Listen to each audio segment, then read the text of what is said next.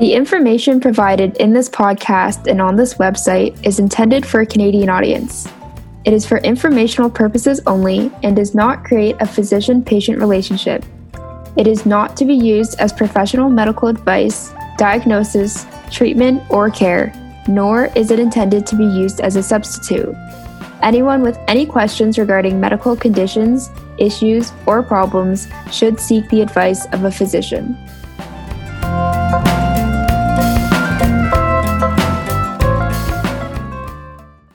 Welcome to episode 6 of Peep the Process, a sport and exercise medicine podcast for Canadian student athletes.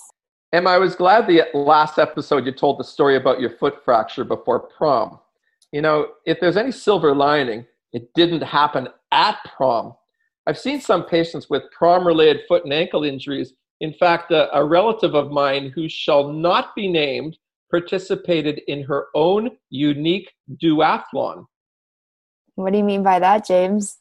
So our student athletes who don't know triathlon, it's a great sporting event. I did it for many years, and it's usually swim, then bike, then run. So we had in our family a famous family triathlon in Guelph one year with 7 competitors. 5 of us registered for the triathlon, and 2 family members declared right away they weren't going to do the swim. They did the typical duathlon, which is run, then get on your bike, and then finish with a run. But this prom injury forced my niece to do the 750-meter swim, which she did, then the 20-kilometer bike ride, which she did, but then she had to retire from the event because her ankle was not up to the 5K run after an undisclosed prom incident. So I'm interested to know, have you ever been asked to see anyone with a shoulder injury from prom? Well, no, I haven't actually seen a shoulder injury from prom. But 2 years ago, Emma, I was at a wedding, and they were doing some pretty wild dancing, and I'm not going to get into that, but a guest dislocated his shoulder. In fact, it was interesting, but he turned out to be a radiologist from the USA. He was actually a doctor. He dislocated his shoulder with wild dancing at this wedding. And the mother of the bride came up to me and asked me to assess him at the wedding. So always a doctor, no matter where you go. So James, today our topic is shoulders, and I hear our guest is an expert on acupuncture. I've gotten acupuncture before, but can you just share with the listeners and maybe explain that the needles don't hurt as much as you might think they would? Well, it's amazing that the needles are so very thin, and we're going to ask our guest why acupuncture typically does not hurt. I actually had acupuncture for my shoulder tendonitis. I think this was, we're always into behind the scenes, right, on this podcast. And I've done a number of sporting competitions, and I think this was at the Canada Games in New Brunswick. And I had this terrible shoulder pain, and one of the physiotherapists did acupuncture on my shoulder, and the pain was completely relieved. I also had acupuncture from a colleague behind the scenes at the Olympics. And I fell asleep, and she left me there. I think I woke up 40 minutes later, and the entire arena was empty. Did you have a good nap? Oh, I sure did. So I'm going to be introducing our guest expert today, Dr. Janice Harvey, who is a primary care physician with a CAC in sport and exercise medicine from the College of Family Physicians of Canada, where she is a physician advisor in CPD. Dr. Harvey was the president of the Canadian Academy of Sport and Exercise Medicine in 2011 and the chair of the Ontario College of Family Physicians CME CPD Committee.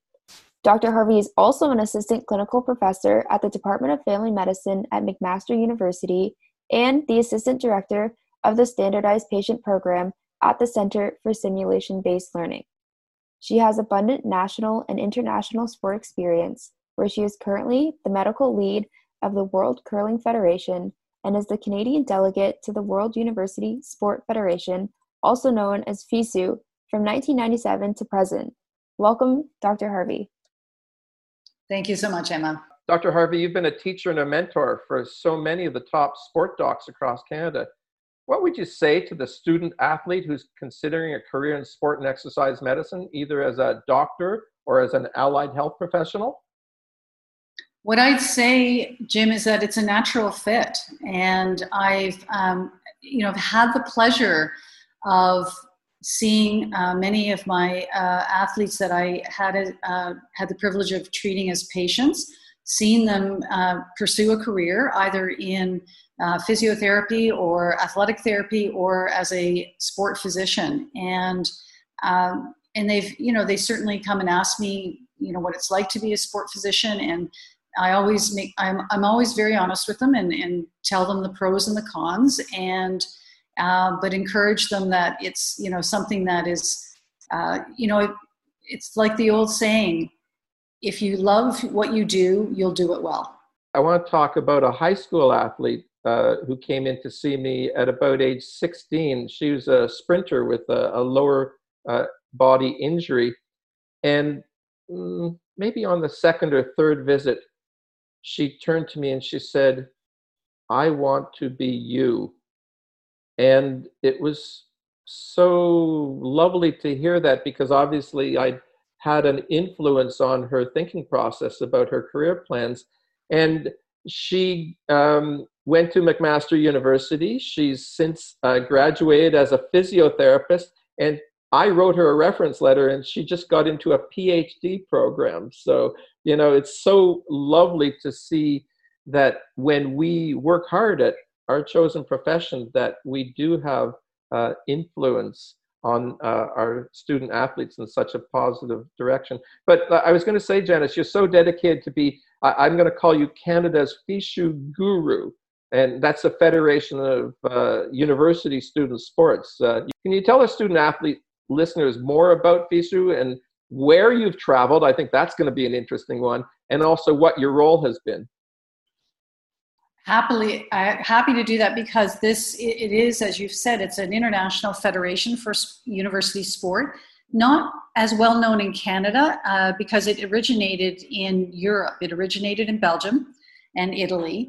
And those are in European countries. I liken it to the enthusiasm and the support that governments put behind university or collegiate or even high school sports in a similar way, where if you go to a football game at a high school in the U.S., the stands are filled with thousands of fans, and it's the same in Europe.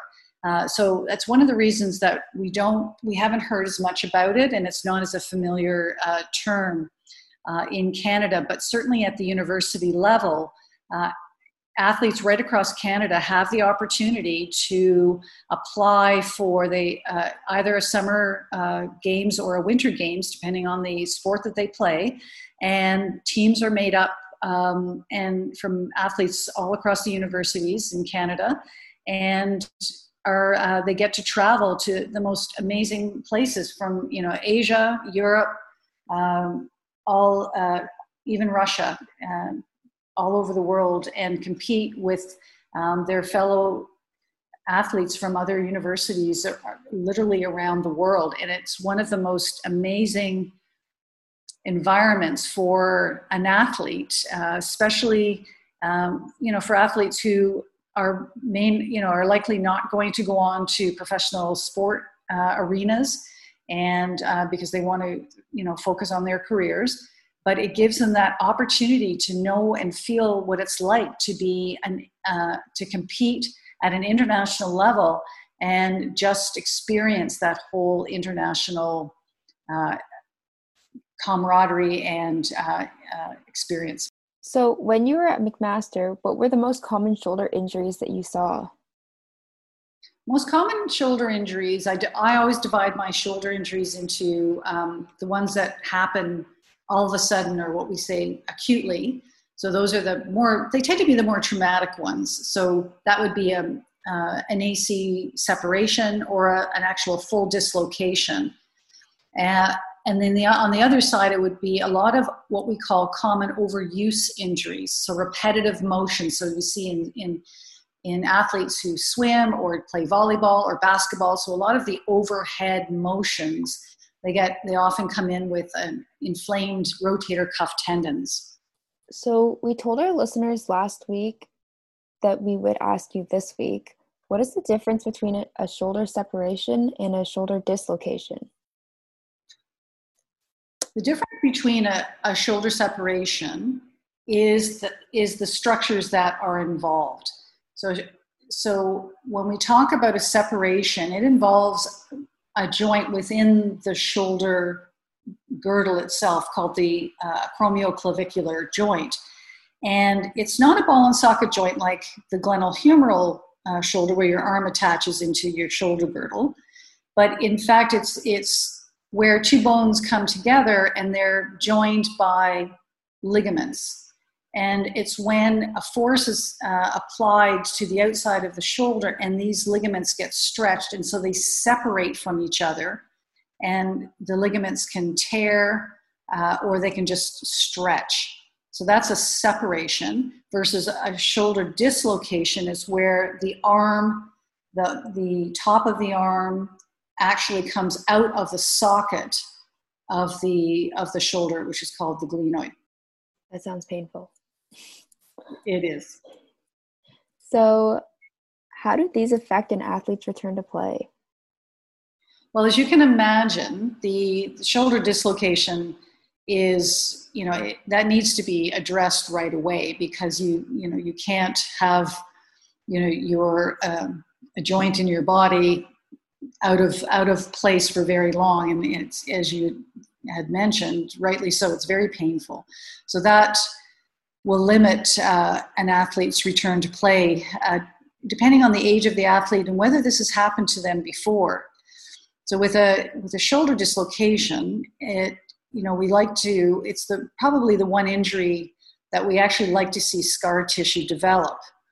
Now there's a caveat to this. So if the athlete is in their early age, so the age range of up to their, into their 20s, early 20s, and it's a first time dislocation, sometimes the best way to treat them is to have surgery. But sometimes if it's a recurrence, then we put them in a sling for a few weeks to get scar tissue to actually develop. So it actually adds more protection and more stability to the joint. So either way, a shoulder dislocation, an athlete is going to be out of play for many weeks.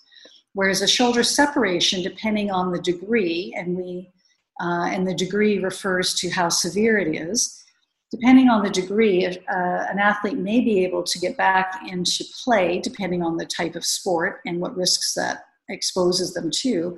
But they might be able to get back as soon as a week, or it may take up to 6 weeks.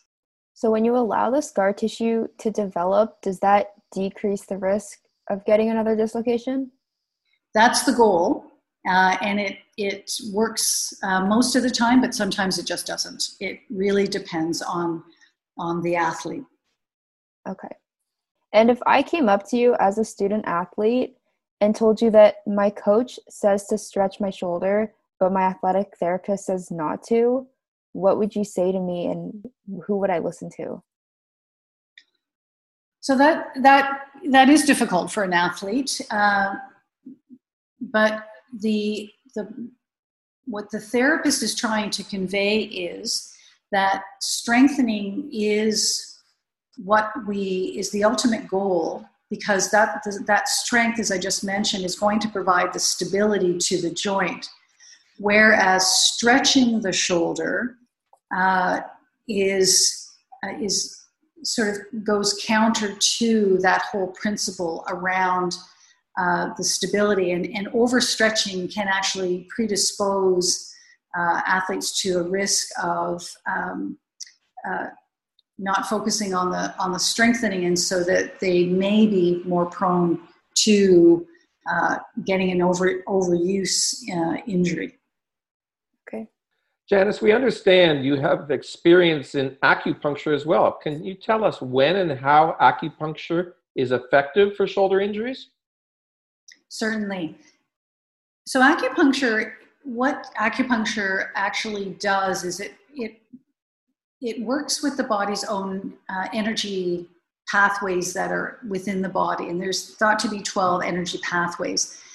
And when there's an injury or there's inflammation, what the whole premise around acupuncture is it helps to rebalance by taking away or unblocking whatever is interfering with the energy as it flows through the body. Janice, what do you want student athletes to understand better about, we'll call it the breadth of shoulder injury management strategies available to them? In other words, there's so many, you just don't have to have one strategy. What do you want them to understand better about this? So that is exactly the approach that there's not one thing that will cure an injury. So, one medicine or, one technique necessarily.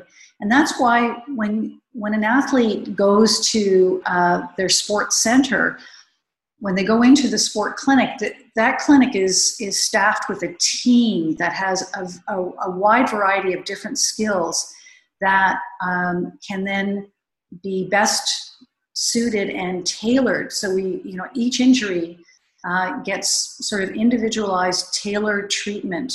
And that's really the best way. We call it a multidisciplinary approach, so that all aspects of an injury are addressed. So whether it's using a bit of medication to decrease inflammation, while using some physical therapy techniques to relax the tense tissues, to having a supportive brace prescribed for them to give the area a little bit more support while they're doing their rehabilitation exercises. So the area rather is supported, and they don't get tired, and they're able to do their exercises appropriately. I was discussing recently with my athletic therapist from Seneca College. Daryl mentioned that he and Steve would notice how teams that were incorporating strength and conditioning into their practice sessions, they appeared to be successful as a team. In other words, they were winning more than losing, or they made the OCAA playoffs. What are your thoughts on this? Is it a coincidence? No, not at all. It's really about, as I just mentioned, it's not one thing. And if you focus on just one aspect, so just strengthening and not having a good cardiovascular condition, an athlete, as we know, there are many aspects to an athlete, and that includes the mind. As you've heard many professionals say, it's 10% skill and 90% in the mind that makes a winner. And so there's as interdisciplinary as a therapy team can be. It's because our athletes and ourselves are, we have so many aspects that make up our overall health. And so it's important to make sure that we address the physical, the mental, even the social. So the social aspect of being on a team and performing as a team member, or for addressing what your coach's wishes are. So there's many aspects that play into being a successful athlete, and so it's no coincidence when you have a great interdisciplinary team that has those resources to help an athlete address all of those.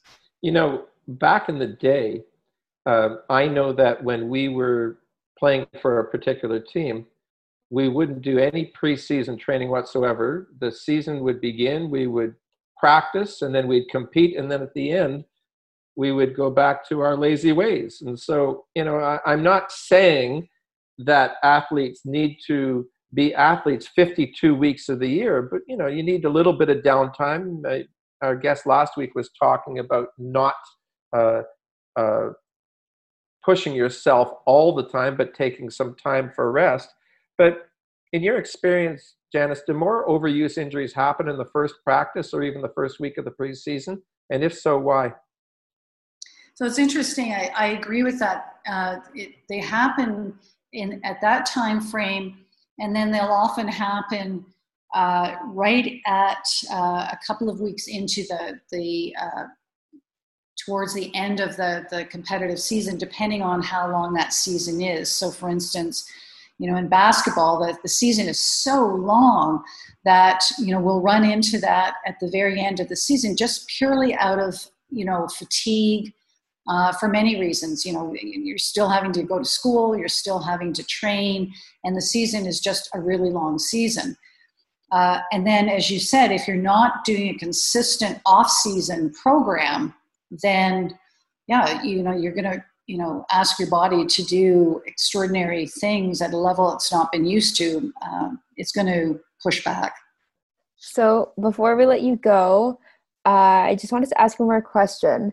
So you've worked with so many students at McMaster University, and what is the biggest piece of advice you would give them? The biggest piece of advice is to ensure that you've got a really good off-season program, that you stay consistent with your training, but you also allow yourself some time to recover. So at least, one day off, and, be kind to yourself. Excellent. Thank you so much for joining us this week, Dr. Harvey. And thank you so much for inviting me. And to the listeners, join us next week when we are joined by gold medalist at the 2006 World Rowing Championships, sport and exercise medicine specialist, Dr. Jane Thornton, and we will be talking about how to be the best athlete that you can be. Thanks for listening to our podcast. We hope you enjoyed. Be sure to check out our social media pages on Instagram at Peep the Process Podcast and on Twitter and Facebook at Peep the Process. Our website can be found at peeptheprocess.buzzsprout.com. This podcast is produced by Emma Jacobs along with associate producer Enrica Imaturo. Special thanks to the Department of Family Medicine at the Scarborough Health Network, the Athletic Department at Seneca College, and the Canadian Academy of Sport and Exercise Medicine for their support. See you next time. At this point, we would like to remind you that the information provided in this podcast and on this website is intended for a Canadian audience. It is for informational purposes only and does not create a physician-patient relationship.